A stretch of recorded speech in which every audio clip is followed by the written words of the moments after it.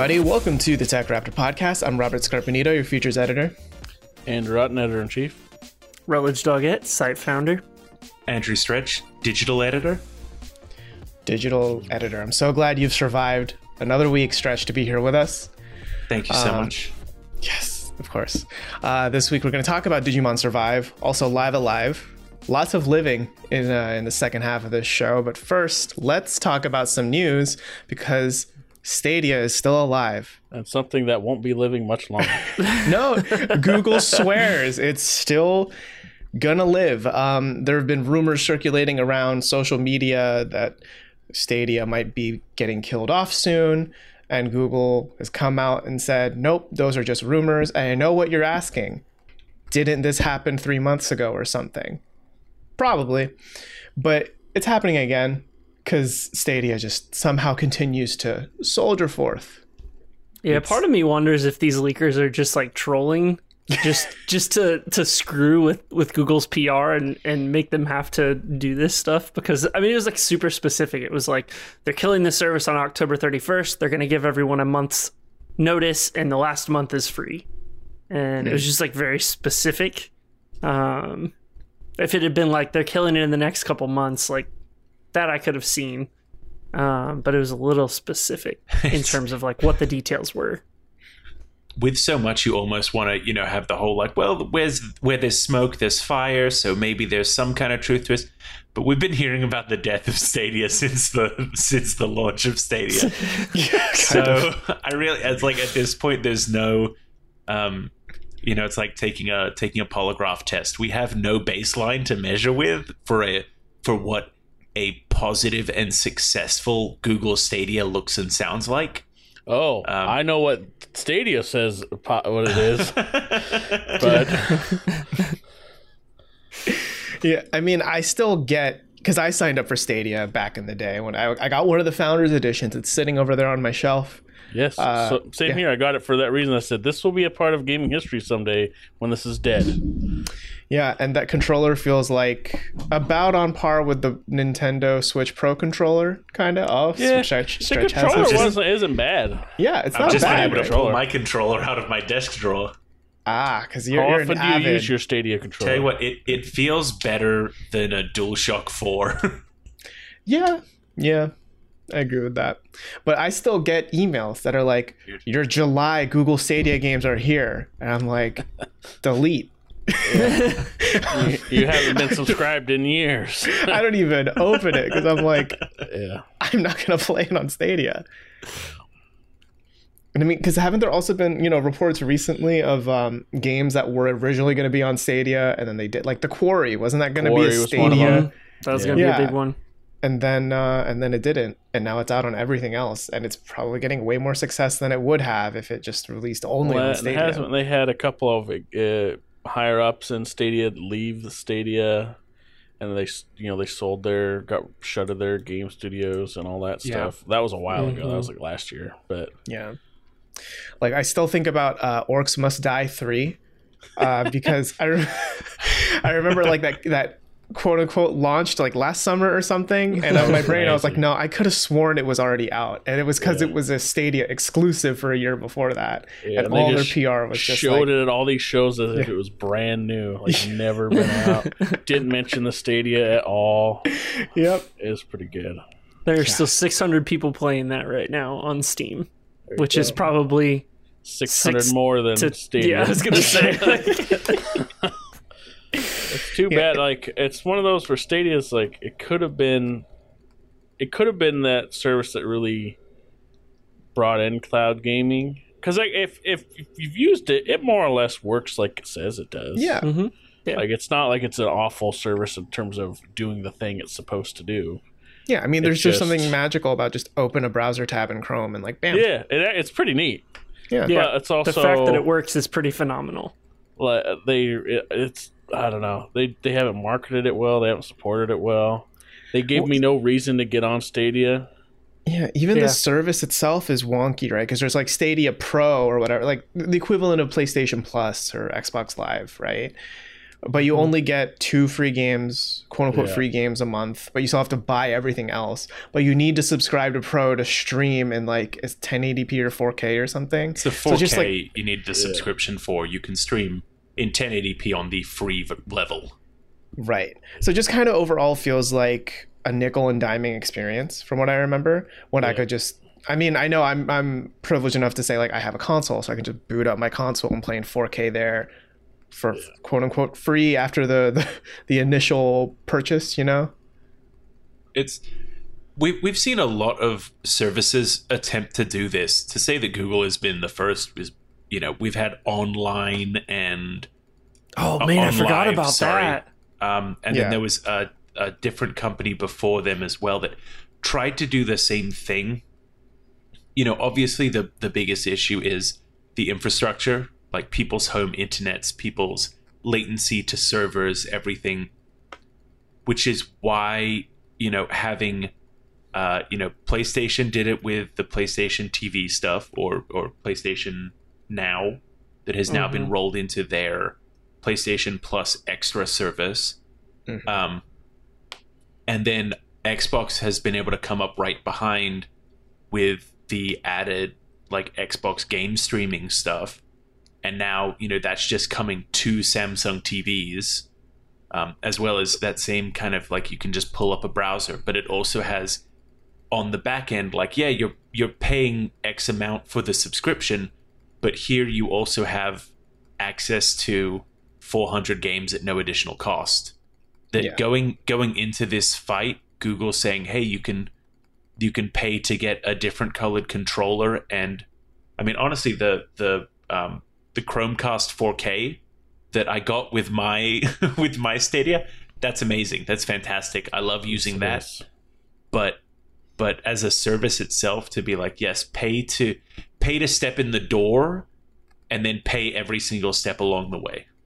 Yep. And it was consistently like you're going to pay $60 for a game all the time. Like they did have some smaller games, but all the AAA games were always full price. It felt like, I'm sure there were sales at some point. I'm not like an eagle eye on the fucking Stadia store. You tell me you just don't sit there, you don't refresh it all day long. But that's the biggest thing. It was like if part of the selling point for this was be like, okay, it's a lot cheaper barrier to entry where you don't have to pay for like a console or whatever, and you can more or less play it on any device. Like if you have a computer, you can use it more or less. Even like a cheap laptop or something. It was, but the service itself wasn't cheap, and it felt like Google wasn't willing to invest enough money into it to make it an attractive service. They didn't take the Epic Games approach for like the Epic Games Store, where Epic Games just like, here's fucking free shit, come use our thing all the time, and it was very that worked. Yeah, like, or the even Epic like Game Store is pretty big. Yeah, even their sales, right? It's like when you buy one thing, you get a $10 off coupon for that. And like they're it's putting their money where their mouth is and like getting people that way. So in other words, investing in getting a consumer base. And Google was just like, we're so good at what we do, people will just want to come to we our have thing. built it. They'll come, right? Like That's right, our yeah. investors need this to come. Like they'll sign up, right? No. Yeah, I mean, and I've always found one of the funny missteps with Google Stadia's journey was because it came with that Chromecast, right? That 4K Chromecast. And then I decided, I want to upgrade to the Google TV because you can like sign into all your services and it's all like right on the TV. You get a remote. So I was like, okay, cool. That'd be nice. It did not come with Stadia support out of the Google device did not come with support for the Google service out of the box for months. And by the time it did come, I was like, I don't give a shit. I mean, frankly, I didn't give a shit when I bought it either, but I just found it just so like, that'd be like buying a PS5 but not getting PlayStation Plus support until like now, you know, like that wouldn't make sense for your device. Yeah. The interesting thing too, that I just thought of is, one of the like cultural tenets of Google is, as an engineer, pitching new projects. Like that's just part of the life cycle of being a Google employee, is being involved in new stuff. And there's a part of me that wonders, like, somebody pitched this, they came up with the tech, they built it, and executives are like, yeah, this is pretty cool, let's do it. But they only did it half-hearted. They didn't like let's build something big around this. Like, we already have a monopoly in ads and email and like all this other stuff. Like, why not corner the gaming market too? It was like, well, we'll just give it a try, see how it goes. And then, Jade Raidman left, and a lot of that stuff. And you started to see people just kind of bleed out. And I wonder how much of it was that whole, let's create as many products as we can, see what sticks and kill what doesn't. Because that seems to be like Google's mantra, is like, throw shit at the wall and see what sticks. I mean, that's why we now have websites like killedbygoogle.com that is just like, here's every pet project they've ever had publicly released and let die in 6 months. And my biggest pet peeve is that they killed off Google Wave, which would have been a legitimate, viable Slack alternative. Like, it had like such deep potential in like Google Wave, 2010. Like, came and gone a long time ago. Yeah, I haven't thought about Google Wave in a long time. Yeah, they killed had they stuck with Google Wave, I think they would have probably beaten Slack to market for sure. It feels like Google has like a similar thing where like Valve has had in some ways, where like they put out these things, or like Valve has like is infamous for having really shitty customer support, and that they just never get back to you, or you get a canned message.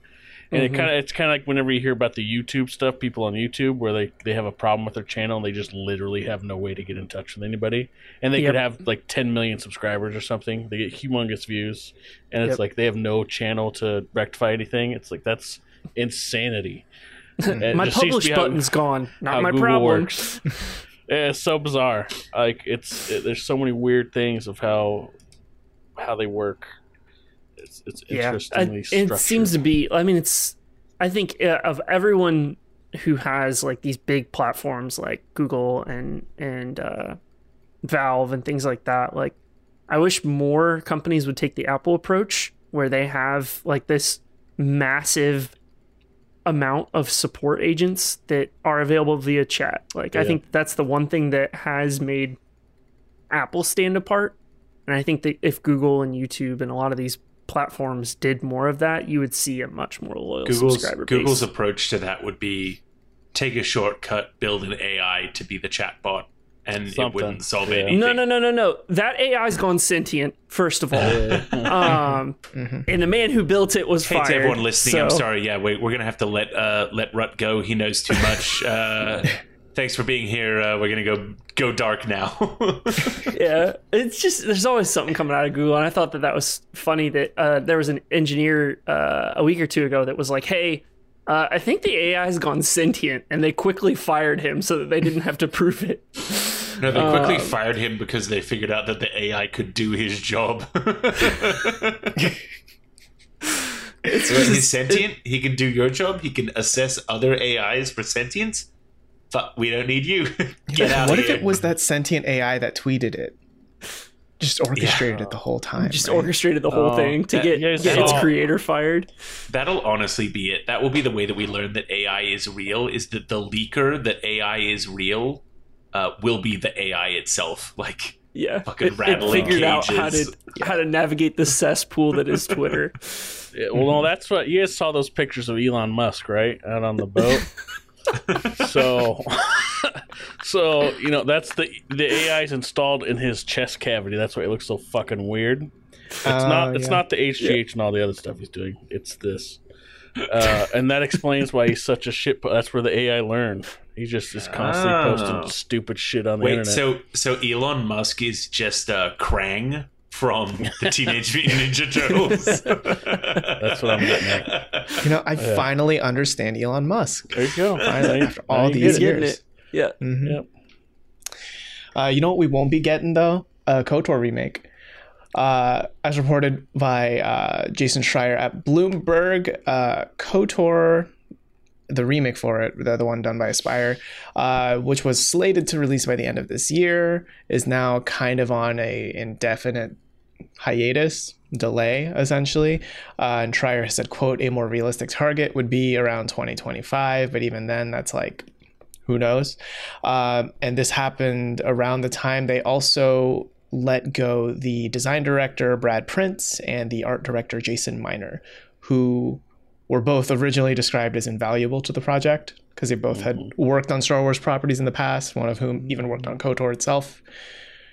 So that's a whole thing. Yeah. Yeah, it's the continued sad. good development of Star Wars games. Star Wars Eclipse chugging along in its development, I hear, going real well. 1313. Yeah, it's... Isn't it like Rogue something as well? Sure. No, Isn't that's that the another movie. one? No, I know that there's Rogue One. No, I think I don't know. There's been so many Star Wars properties that have just not come off the ground. Yeah, it's crazy. I mean, so the Battlefront 2 was probably the first like big one, like original Battlefront 2, not launched in a really shitty state. Battlefront 2, Visceral's game 1313, and I know there's like other stuff that's like quote unquote like There was totally in the one works, called like rumor-wise, Bounty Hunter or something. Yeah, like a new Bounty Hunter game. Give me that shit. Hell yeah. I thought 1313 was a bounty hunter game. That might have been. They Yeah, did it make might a have been. bounty hunter game when you played as Jango Fett. Yeah, it was supposed to be like a bounty hunting game in Coruscant, I think, in like the lower So there was levels going to or be something. one from Visceral. There was Mhm. Project Ragtag, which was a separate one from Visceral. There was Project Orca, which was from EA Vancouver. There was Project Viking, that was a Battlefront spin-off. Crazy. Didn't one of those have like Amy Hennig on it, right? That was the That Visceral was- one. That was Yeah. Ragtag. Mhm. Yeah. It's unreal. And like we were chatting about it at the podcast like a little bit before we recorded, but the two Star Wars games that have come out have been a multiplayer game that is famously known for having like one of the worst PR responses ever with that you should feel honored bullshit. Pride, yeah. Privileged. And a really fantastic single player Souls-like that proves that you can make Souls-like easy games. So FromSoft, I'm looking at you. Where's my kitty you mode? want Where's my journalist infinite mode? lives? I think you're underselling how bad Battlefront 2 was PR wise. It wasn't just Yeah. that response.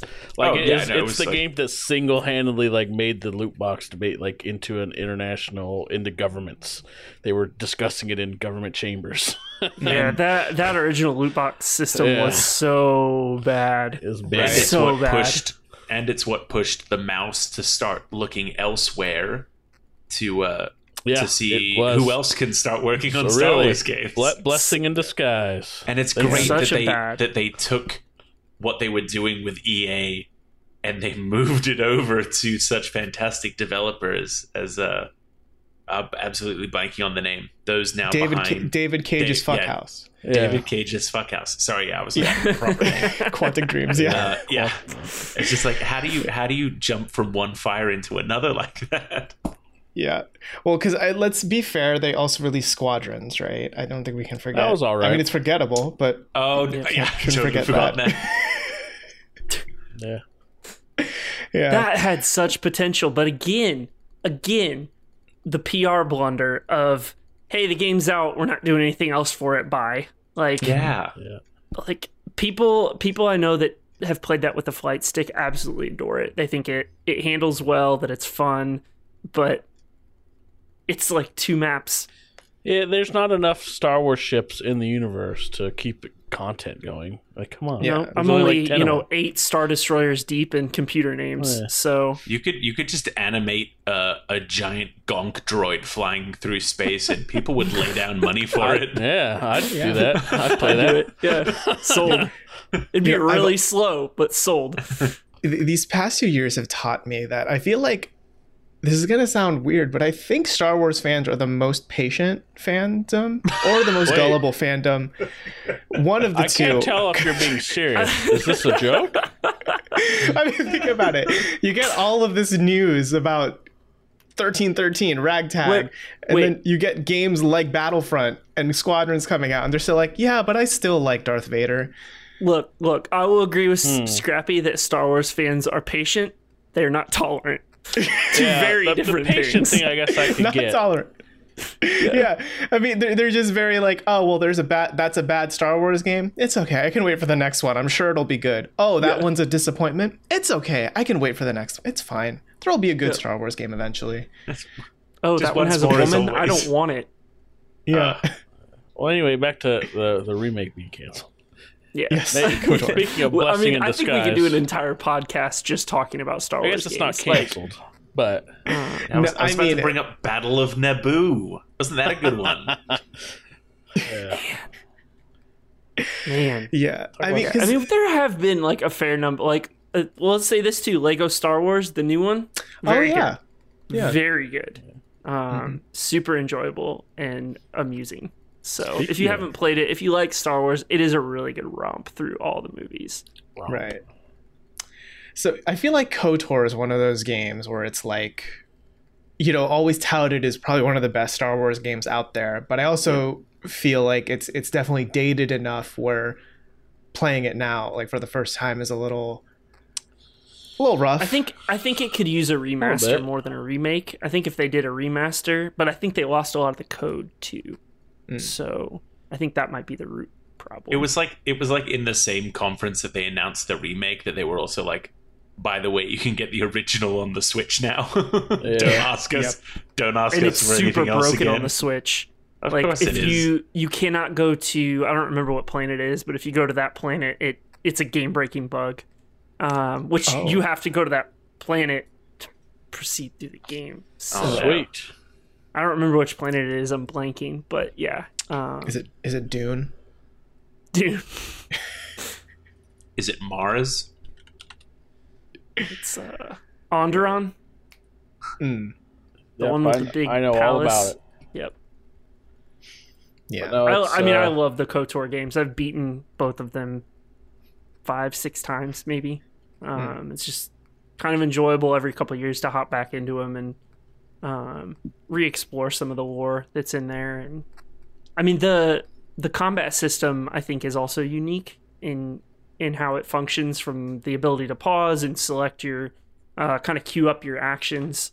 That was just not something seen then, and the amount of kind of depth you could give your character with different abilities and things like that was pretty cool as well. So yeah, I'd love to see it remastered if we can't get a remake, but again, I don't know if that's even possible anymore.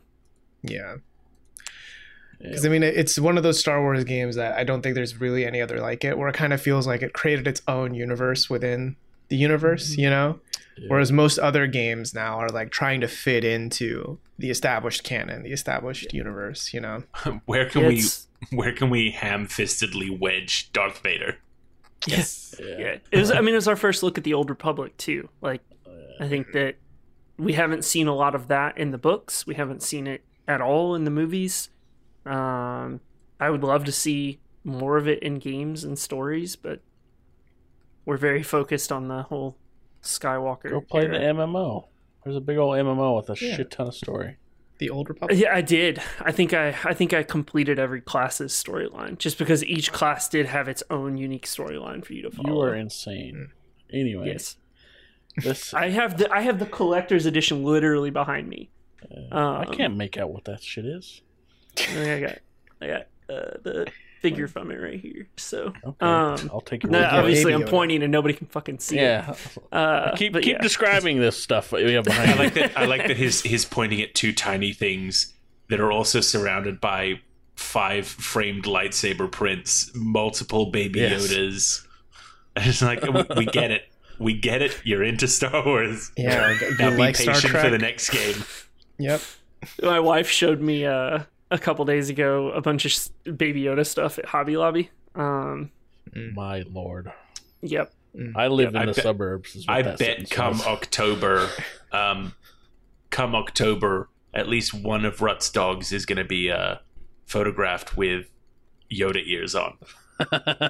I did just order a Baby Yoda toy for one of them, so I had to spend like $6 more on Chewy, so I did it. Your Honor, I rest my case. Is there anything more morbid than a dog chew toy of Chewbacca that you're calling Chewy?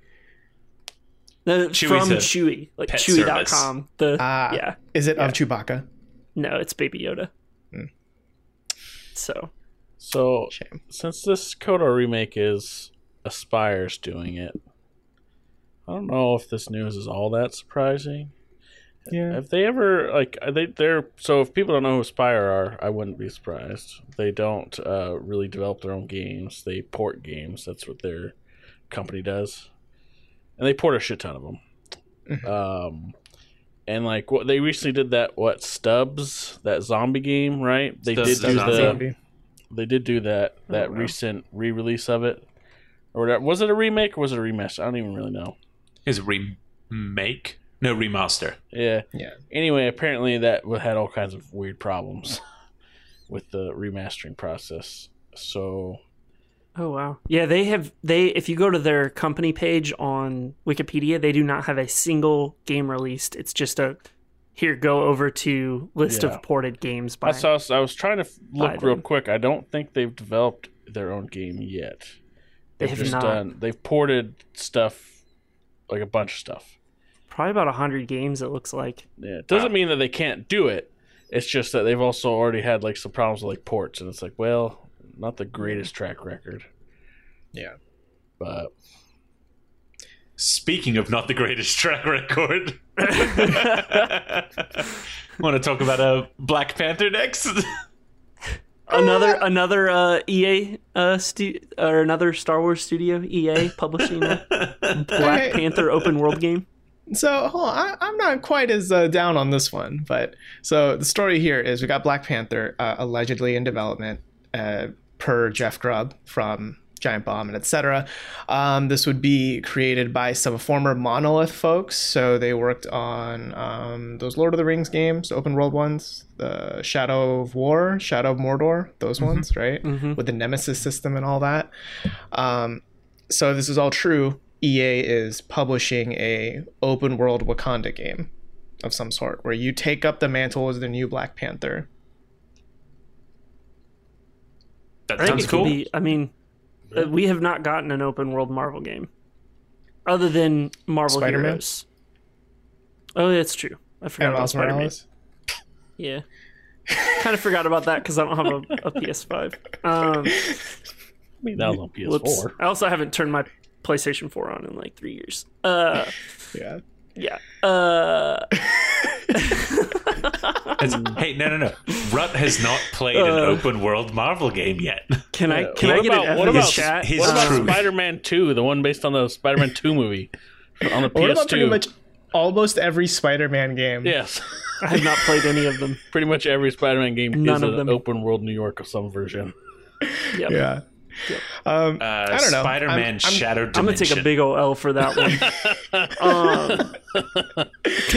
I am very interested in this though. I feel like it's a setting that we really haven't explored much in games. Like the closest I can think of is that Marvel's Avengers, like wasn't there an expansion or DLC or something? Yeah, it was part of when the you play as was, Black yeah. base Panther? game was for it? Ultimate Alliance 3.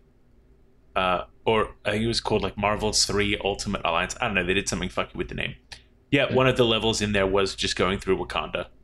There was Wakanda DLC that was added to Marvel's Avengers.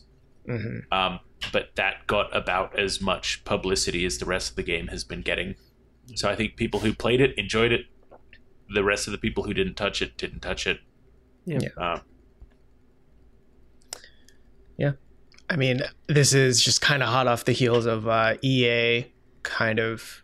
Do you remember, wasn't it 10 years ago where they were like single player games are dead?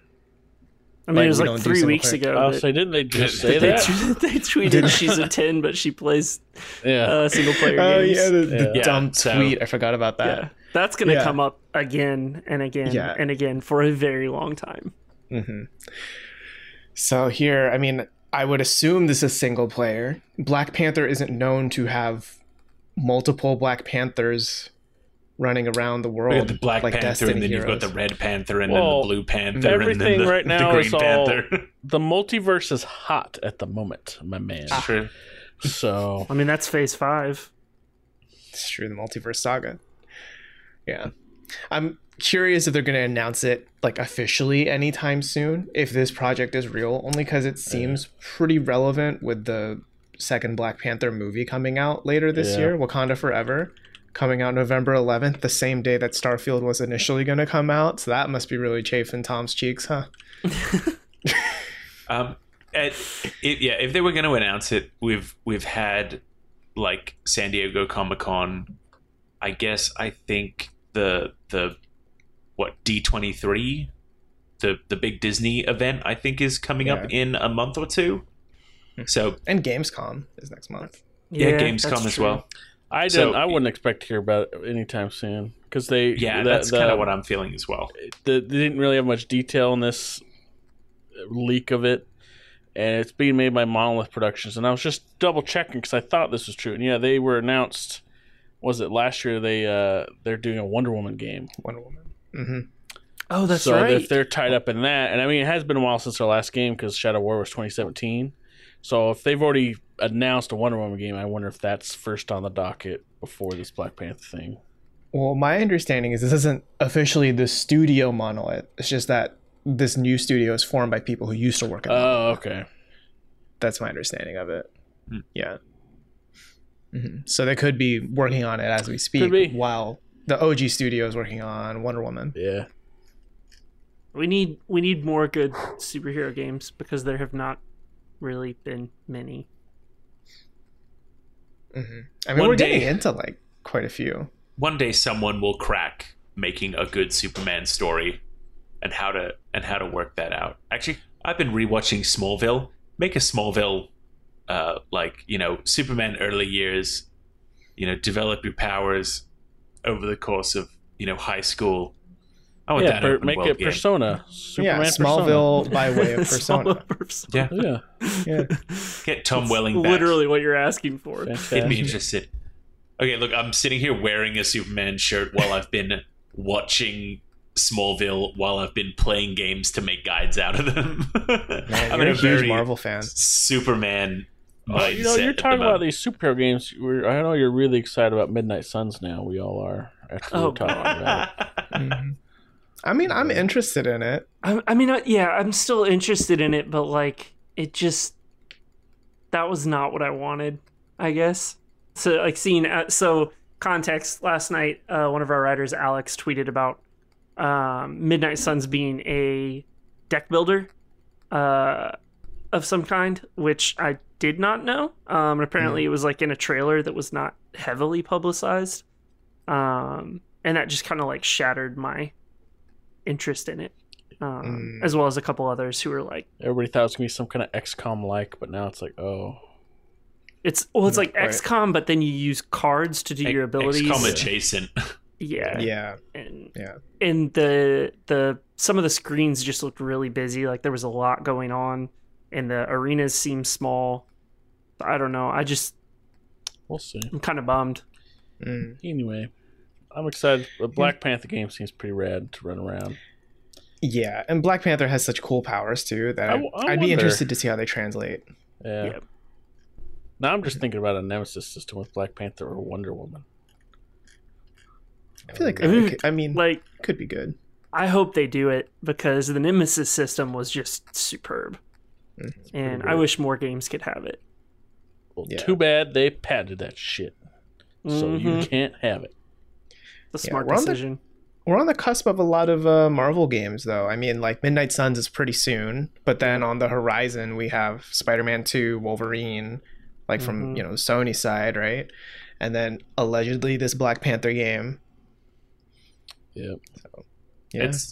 So, I mean, superhero fans are eating fucking right nowadays. Yeah, especially they have been for a while. Yeah. Like having Feige come out and just announce, 40 projects in the next 3 years. Yeah.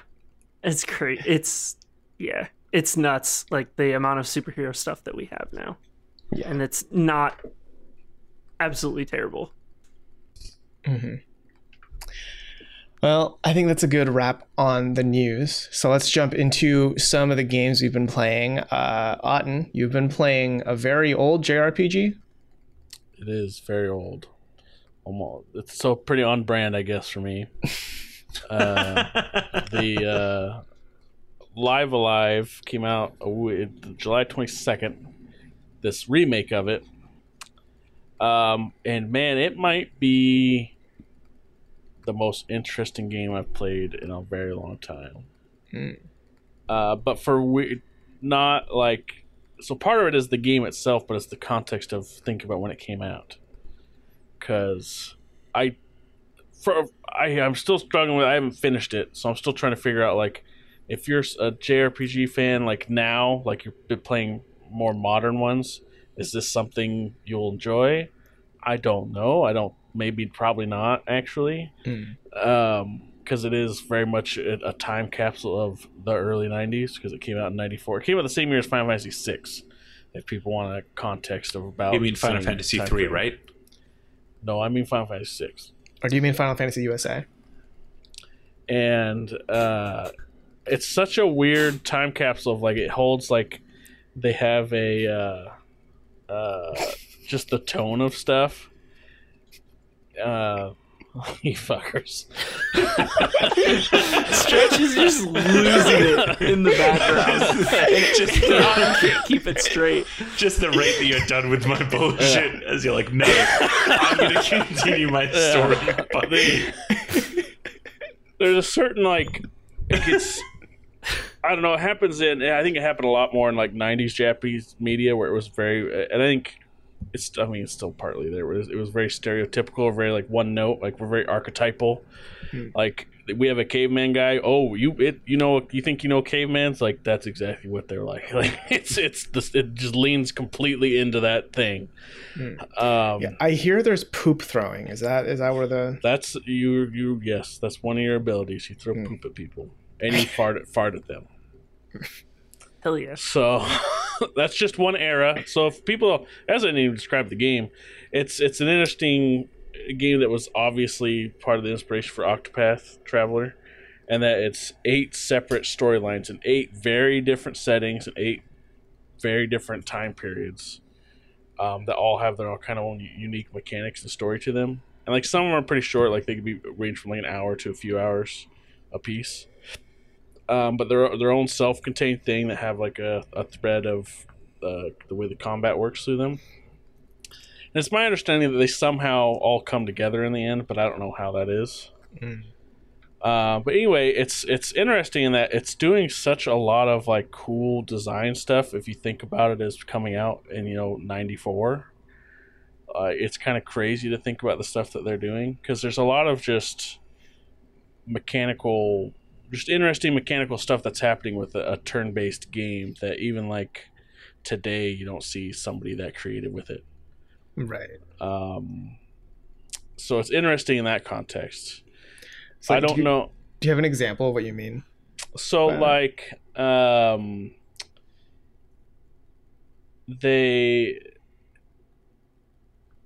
take like this early, it's a grid-based system when you're moving around on stuff. And they take the like what's it called for the active battle time gauge thing, where that's how it determines turn order. But it's kind of based on the abilities you use and movement on that grid. So it's a give and take of strategizing where you are, which is going to matter because you have a bunch of different abilities that have very different attack patterns to them and distances and what you can do that are based on the grid. So it's simple to use, but if you think about all the mechanics going on at once, it can actually be really complex. So there's just a lot of stuff going on with that. But doing weird stuff like the prehistoric, there's a prehistoric level where there's no dialogue. Nobody speaks. They all just gesture. So there's very like exaggerated animation for you to try to understand what they're saying to each other. And so part of it for the random encounters is like you know how to hunt things or whatever. So you're sniffing the air and you follow these like clouds and you find like stuff to fight potentially or other things. So you're just sniffing around for things. You just don't see stuff like everything else is at that time was pretty straightforward. You just walk around to random encounters. Yeah. And so they try to put in some interactivity within just the basic stuff like that. That was interesting. One thing that I thought was really cool is they had this time-based thing, and the other one that played most of was like this Western where he plays this. It's super stereotypical, like cowboy thing, and like it felt like very much like a parody of like the old Western movies of like all the towns coming together to do a thing to fight off the gang of outlaws, and they're very handy in the pitchfork, the dialogue. But they have a cool mechanic where, they're going to be there at dawn, so you got to prepare the town to fight off the outlaws, and it's a time limited thing where you have to go around town and find different supplies, and then try to give different townspeople like a task to set up a trap or do whatever it is for these guys. And it is like live timed. It's not like you're just going through the story and doing it.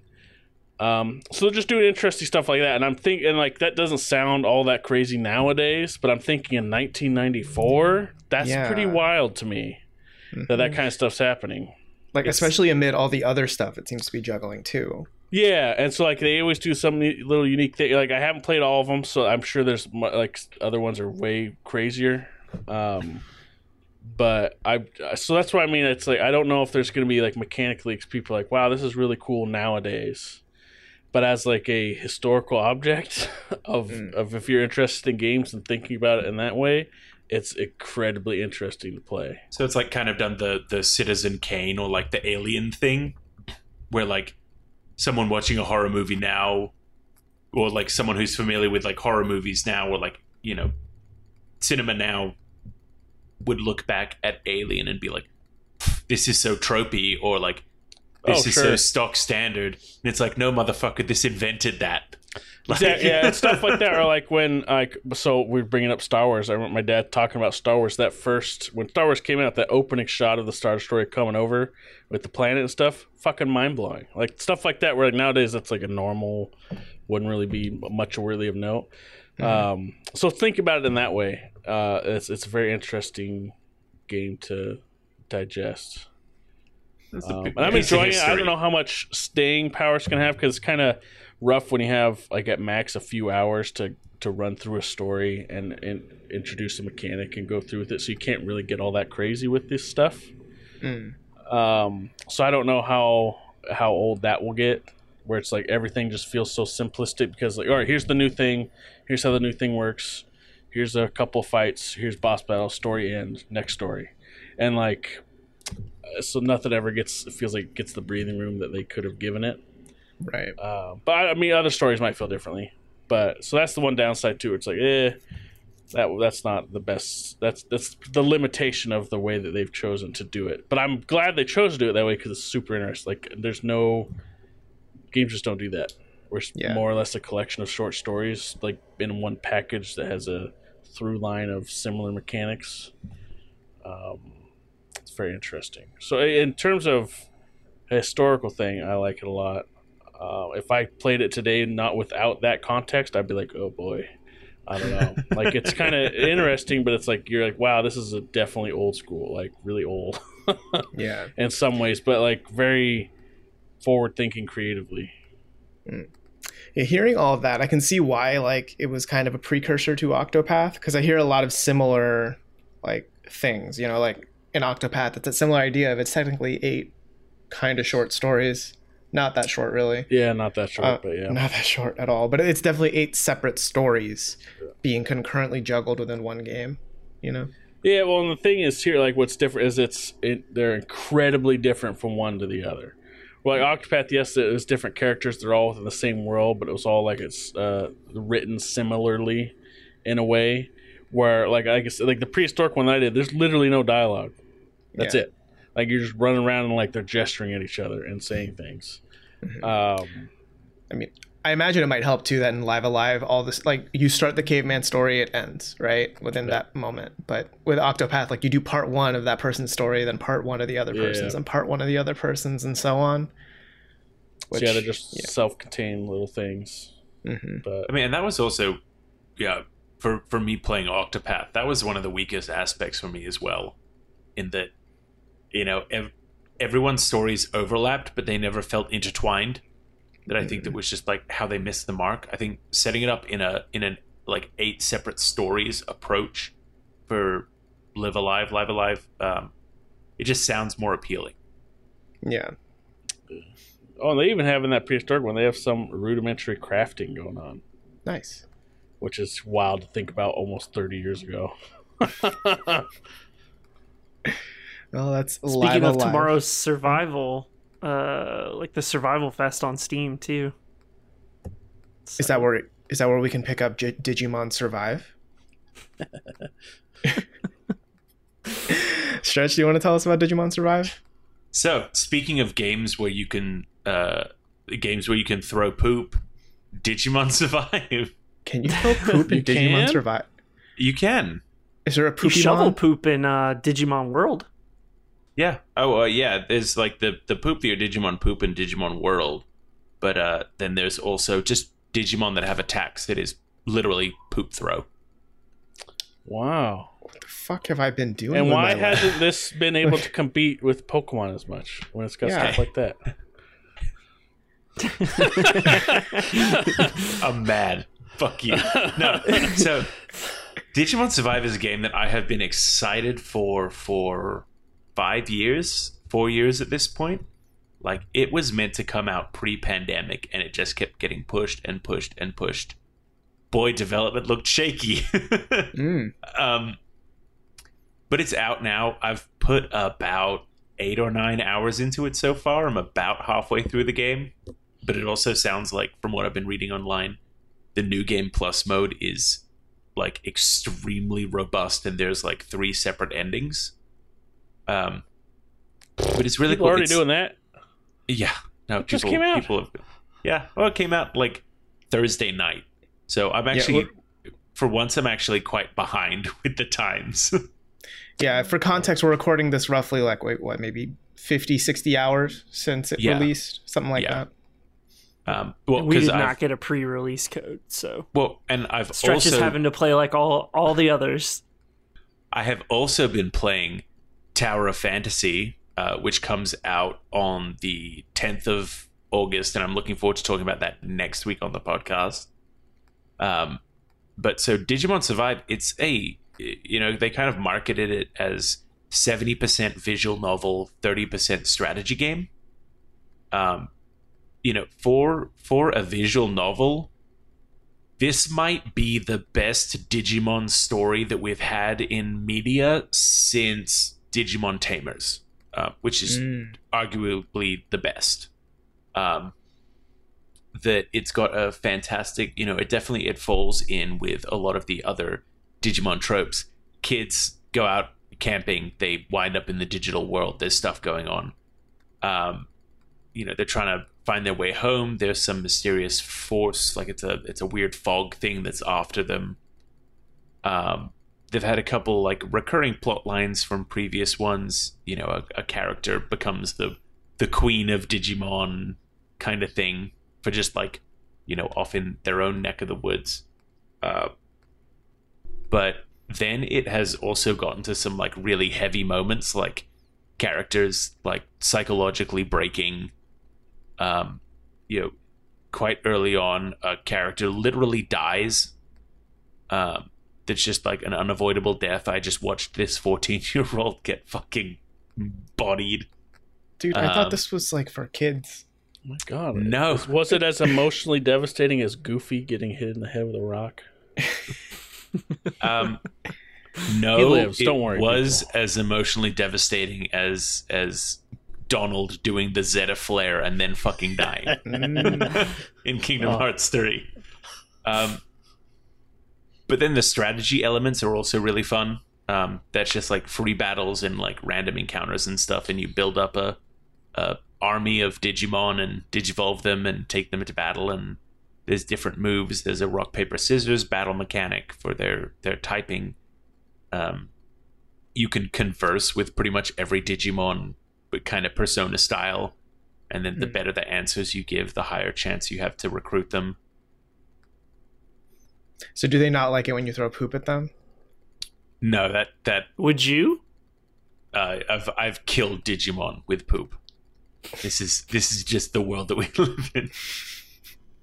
We live in a digi society. Honestly, like my biggest complaint about the game so far is that it runs like trash. And it is Wait, what are you such a playing it shame. on? Wait, I thought I'm you said playing the it on- visual novel runs like trash. Right. Yeah.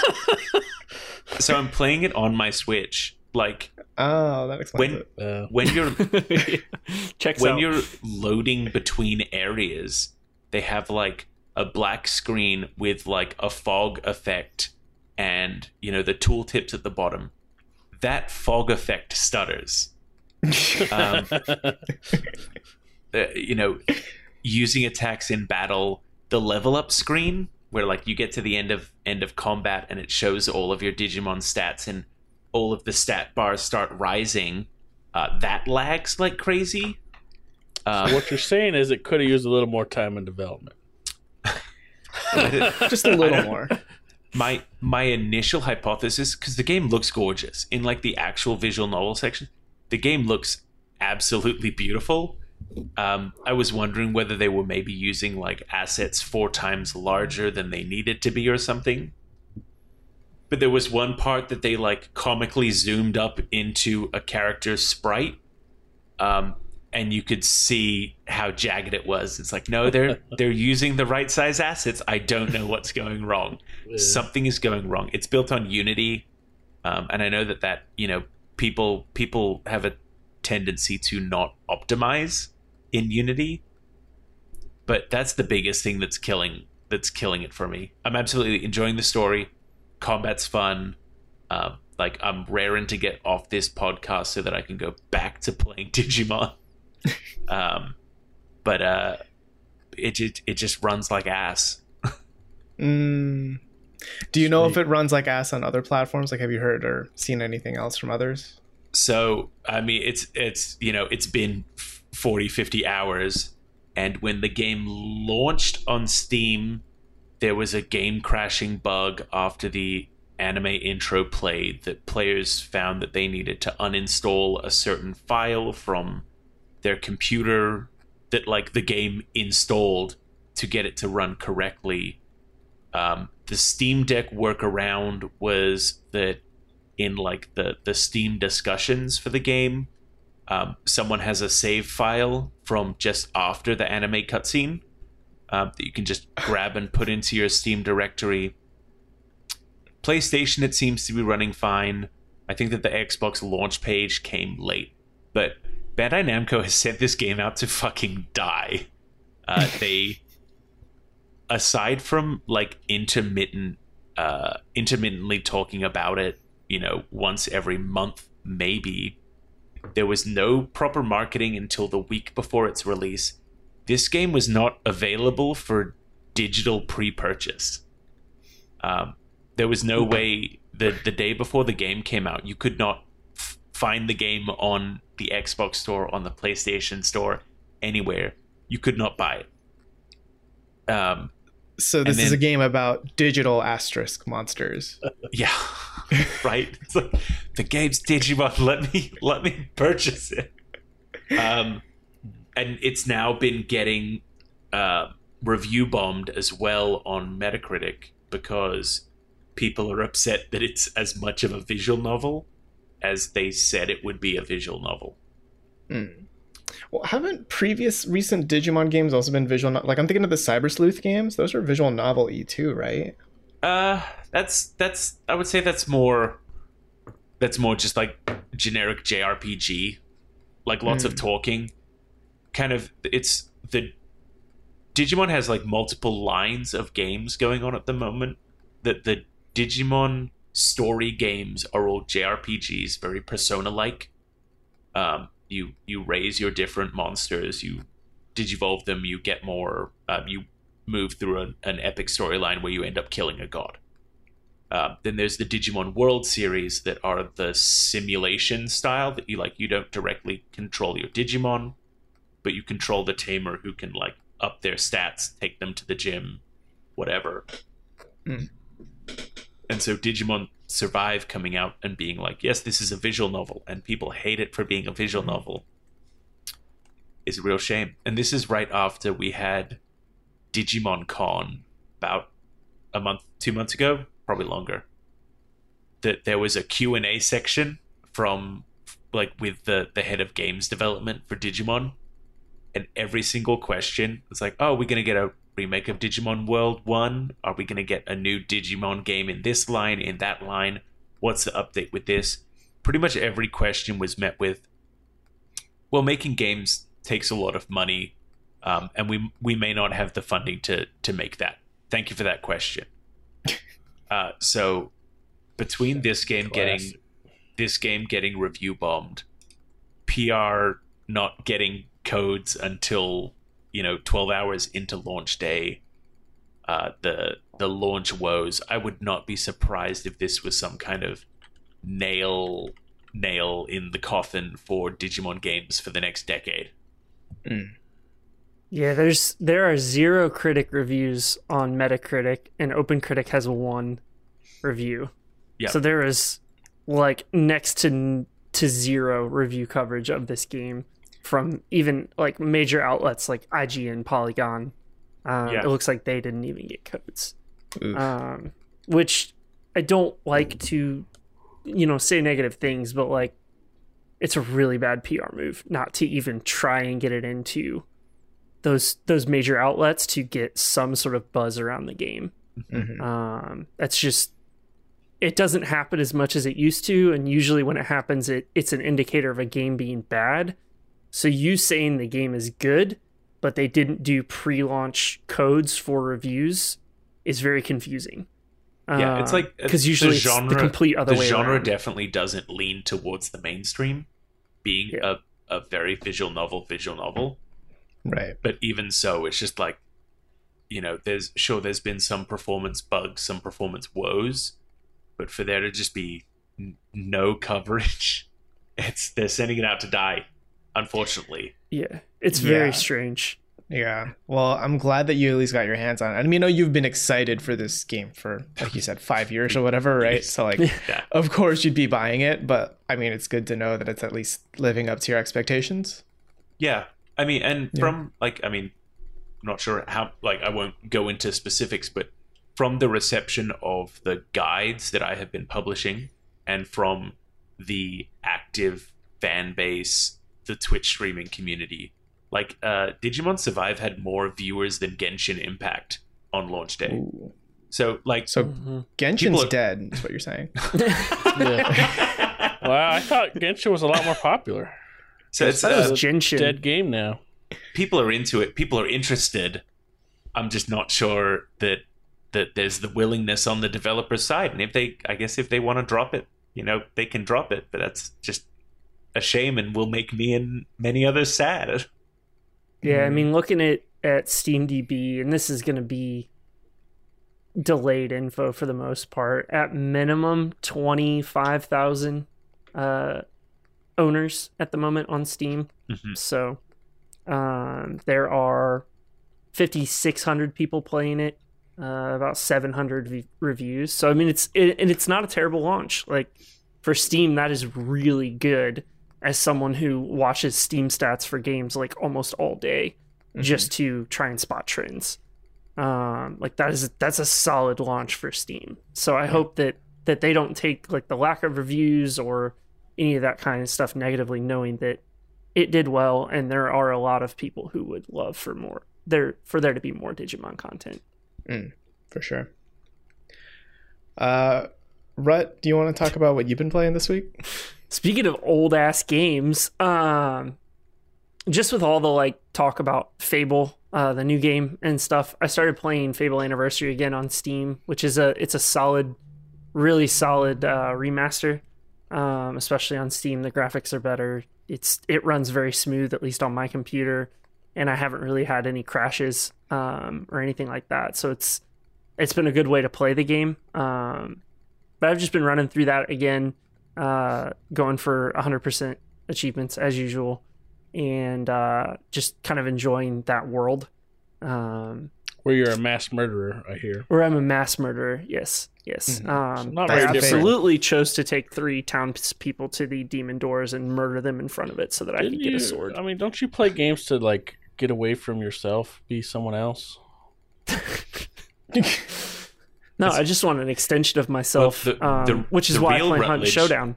The real Rutledge would have gone to a demon door and killed 10 humans. So he's actually showing restraint in he's the So a game. little bit of restraint. Yep. It's not Yep. the limitation to the number of villagers at all. No. Just collect every single one of the entire game and just murder them one by one in front of the demon door. Yeah. No, but I've been doing that, and then Hunt Showdown's latest patch dropped this week, or technically last week, but this week they started a new event, which is not abnormal for Hunt. They've done a lot of events, but this one is, I guess, unique. So there's a battle pass, which is normal for Hunt, but it's actually a true battle pass with the free and the paid version. Pricing's not a big deal, but the unique aspects, so typically in Hunt events, it's been that you will destroy things to get event points. So like there'll be like little I don't know, like witchcraft things littered throughout the map. You either shoot them, step on them, hit them, whatever, and you get a couple points. And then there's larger like shrines that you can destroy. And that was kind of the extent. You would do as much of that as you could. There were items you could equip to kind of boost the amount of event points that you were getting. But this one's a little unique in that you are collecting snakes out of snake baskets, which is, number one, if you run at them and then try and collect it, they will bite you and you will bleed and be poisoned at the same time, which is just not good for anyone. And so that's kind of a new mechanic. It's not just run around and crush stuff. It's you've got to collect them, and then you get points for those snakes, as well as some coins that tie into the larger items that you literally deposit these coins into like a giant snake basket, which can only be found at the boss lair. And because players tend to congregate around the boss lair trying to get the bounty, it makes it just a lot more hectic. So over the last couple of days, we've been in a lot larger fights. So rather than, kind of a duo versus duo, it's 4 duos in an area, which is just absolute fucking chaos, and I love it. And then they've done a lot of stuff to kind of improve the game overall since the last time I shat on it on the podcast. How's the hit detection? It's better. So they've done a lot when it comes to desync and adjusting what level of packet loss or like latency you can have to be in a specific region. That has helped a lot. There's still some trade window issues, but they're not as like egregious as they were before. So the game feels more stable. It hit all-time highs this week, and overall just solid improvement. Even with the kind of continued monetization slant, they're finding ways to retain and gain new players, which is good. There was a period where my buddy and I literally just saw the same hunters every night. We were just facing off against like, oh, I know that name. Killed him yesterday. So there's a lot less of that in the ELO system. So I'm still just surprised that you have consistently been playing the Hunt, because I feel like that's just something you've mentioned a lot throughout. Oh yeah, I played every night. Years. It's like your thing. It's your catnip. It's your Rutnip. Yeah, it's my new Counter-Strike. So I think my buddy and I are around 500 hours. We've been playing since day one.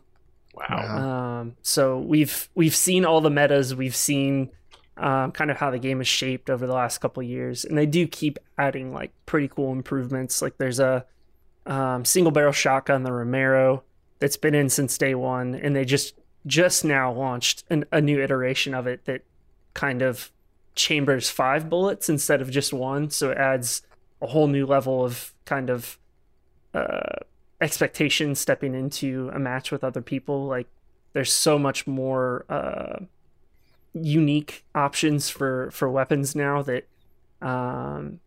every battle is just completely different. You never know what to expect from other players, even with the meta. There was the sniper meta for a while, shotgun meta.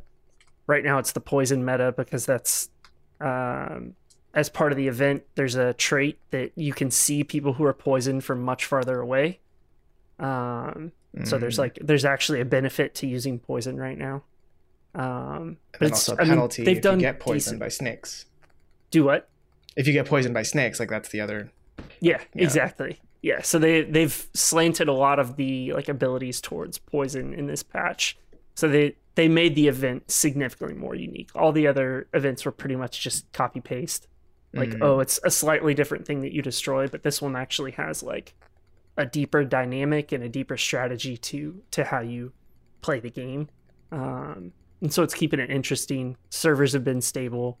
And so I don't know. It's nice to see the game grow, and with the issues they've had in recent months, to see the patches focus on kind of Operation Health type stuff. It has been a solid improvement for me. Nice. But I mean, we play with the exception of like kind of between patches or little moments, we play almost every day. It is such a phenomenal multiplayer game, So unlike anything else in the market. So is this a Fortnite like? I'm just trying to understand things. I don't know how to describe Hunt, because it's not a battle royale. Like, it's not a true battle royale. It's 10 people max on a map. So in duos, that's 5 teams, or like 3 teams and a couple of solos, because even solos can jump in. To where the goal is to kill a boss on the map, and you have to collect clues to figure out where the boss is, with the express purpose of taking the bounty after you've banished it and getting out.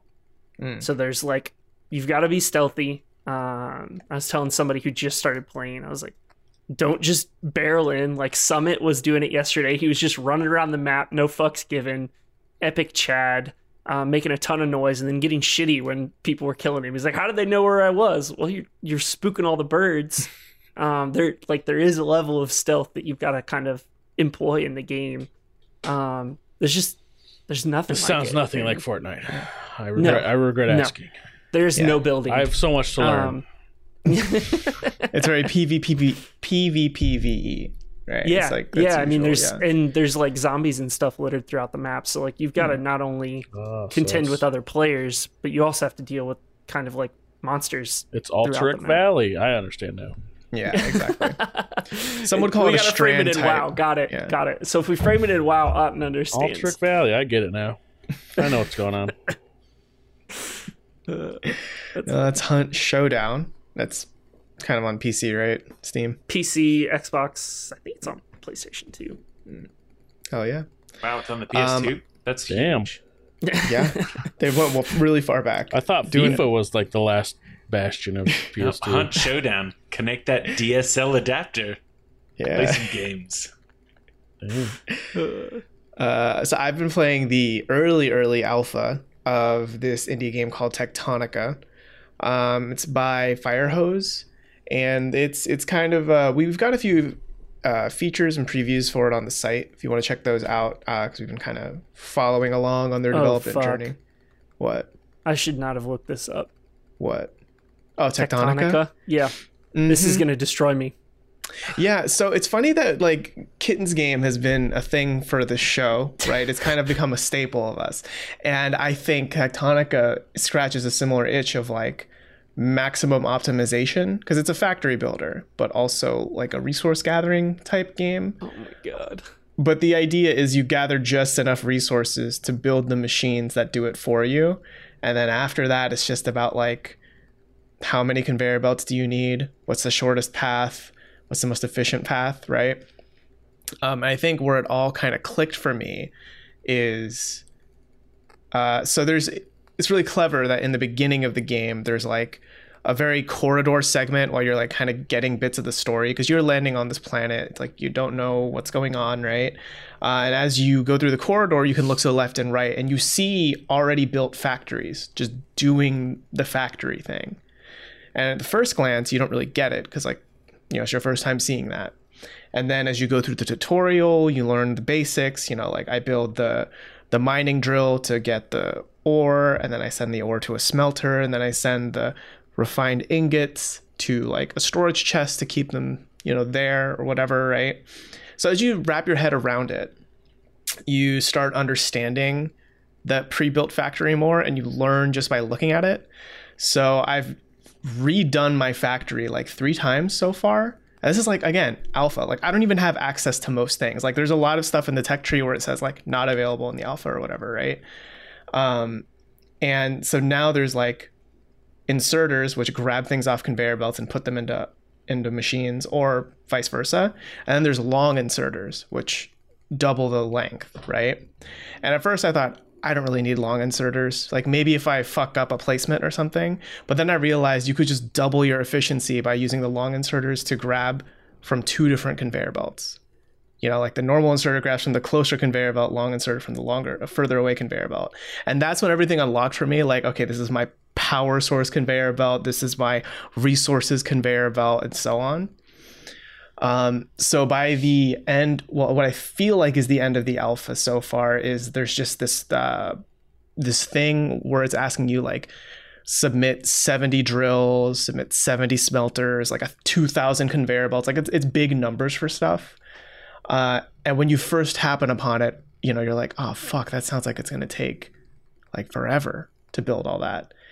And now that my factory is like built out and I have assemblers and like a proper chain of things going into that, I'm like almost done within 2-3 hours, because like everything is so automated. Like it's just about maximizing the efficiency. Like you have a pickaxe, you will never use the pickaxe after the first like hour or so.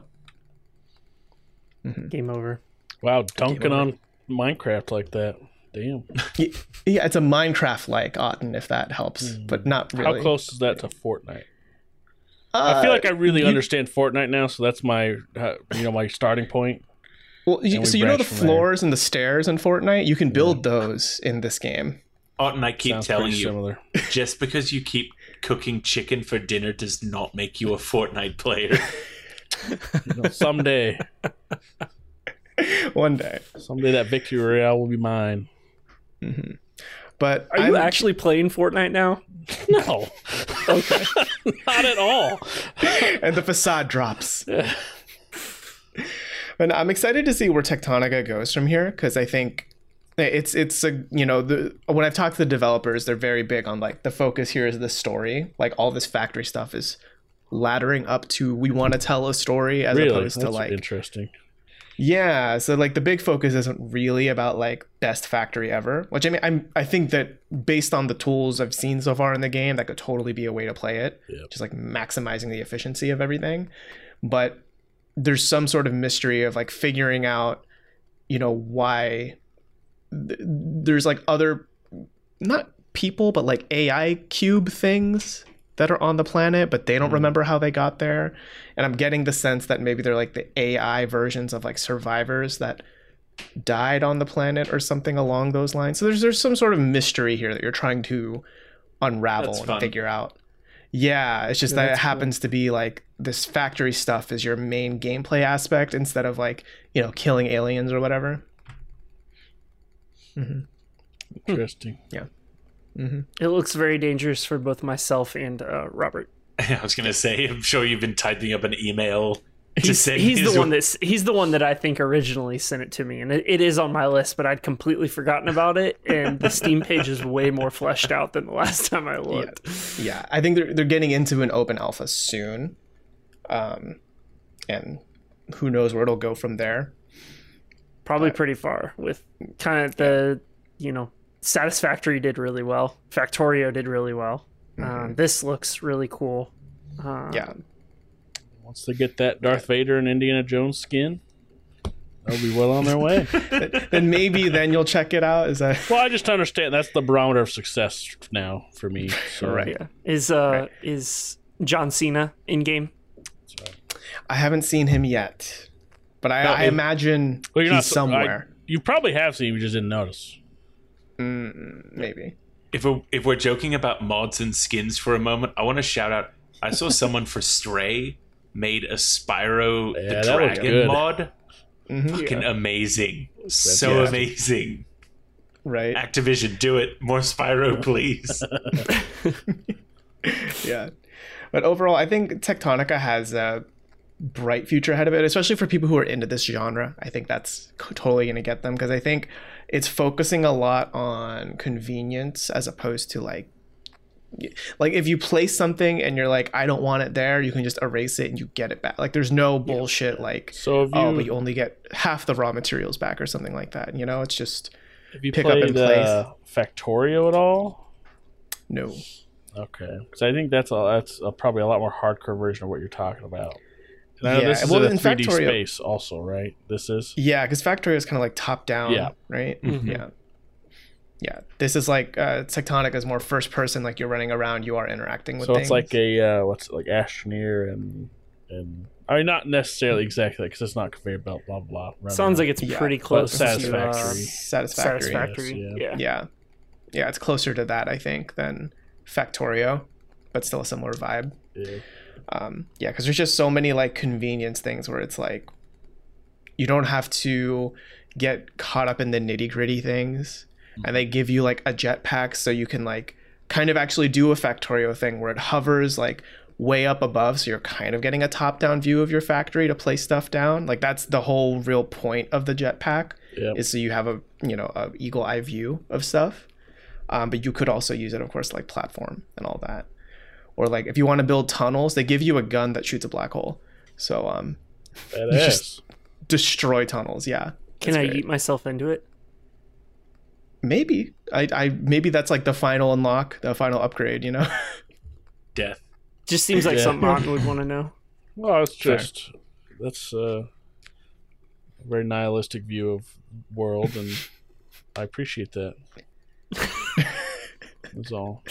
We all return to where we came from. Oh no, he's getting sad again. Just saying. Well, Oh yeah, that's Tectonica. It's coming to PC via Steam soon. No idea about any future platforms or anything like that, but that's kind of all I got for you so far. sounds like you're the world's leading expert on the game. So Probably not. I think the developers might be. Mm, might know a little. Schmemelopers is what I Yeah. say. what do they know? Sure. But I think that does it for this week's episode of the Tech Raptor podcast. We hope you enjoyed. And if you did, please feel free to leave us a review on whatever platform you were listening on, or share it with a friend if you haven't already. And just hit the subscribe button. That way you get new episodes of us every time we publish. And if you want more, you can check out techraptor.net. You can go see there. We publish news, reviews, features every day of the week. But if you want more of this show, we will be back in your feed next Monday. See you then.